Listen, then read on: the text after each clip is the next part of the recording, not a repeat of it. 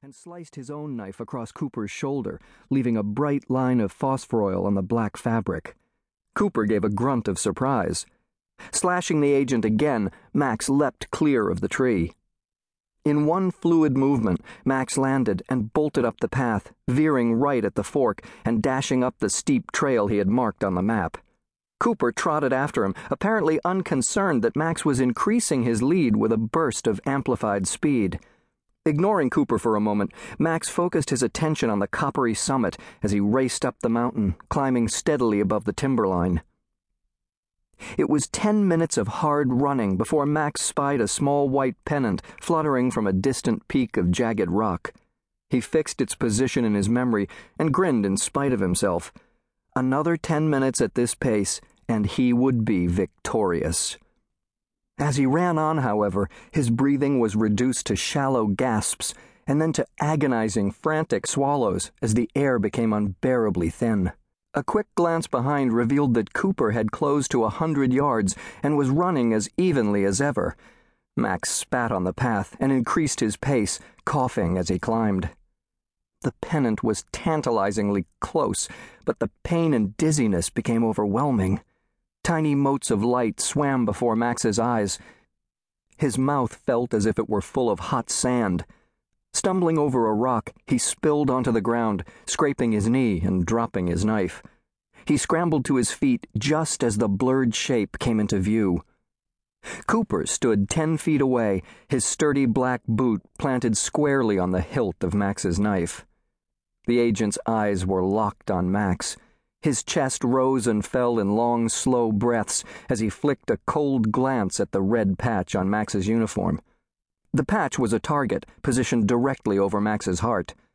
A successful strike there signified a kill and would bring the exercise to an abrupt finish. "Do you submit?"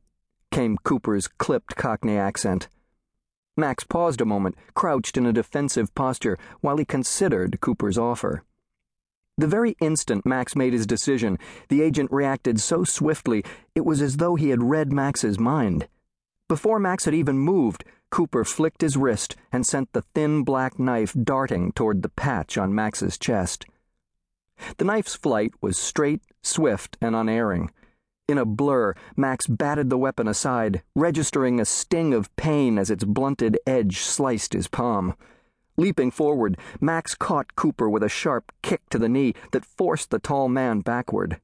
Max extended his fingers, and his knife flew obediently into his hand.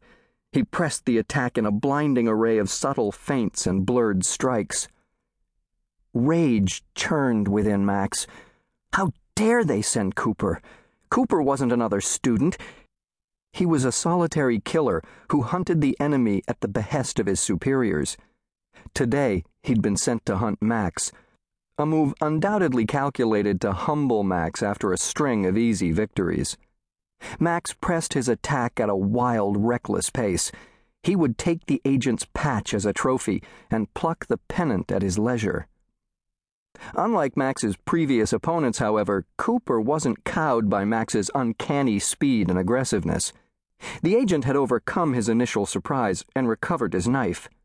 The two now danced back and forth, Cooper a disorienting mirage of steel and smoke as he began to gather a cloak of shadows about himself. Soon, Max had to squint to see him at all, an ink-black silhouette against a backdrop of charcoal gray.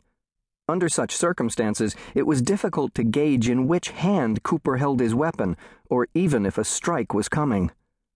As the darkness deepened, the knife's glowing point became a sort of will-o'-the-wisp, bobbing and treacherous as it disappeared periodically, only to stab forward with exquisite speed and accuracy.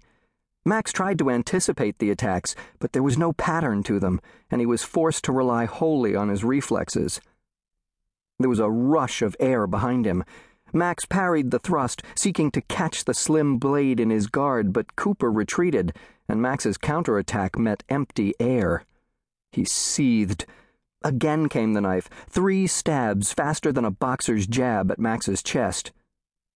Max knocked Cooper's hand aside and managed a pair of desperate slashes before the agent slipped beyond his reach.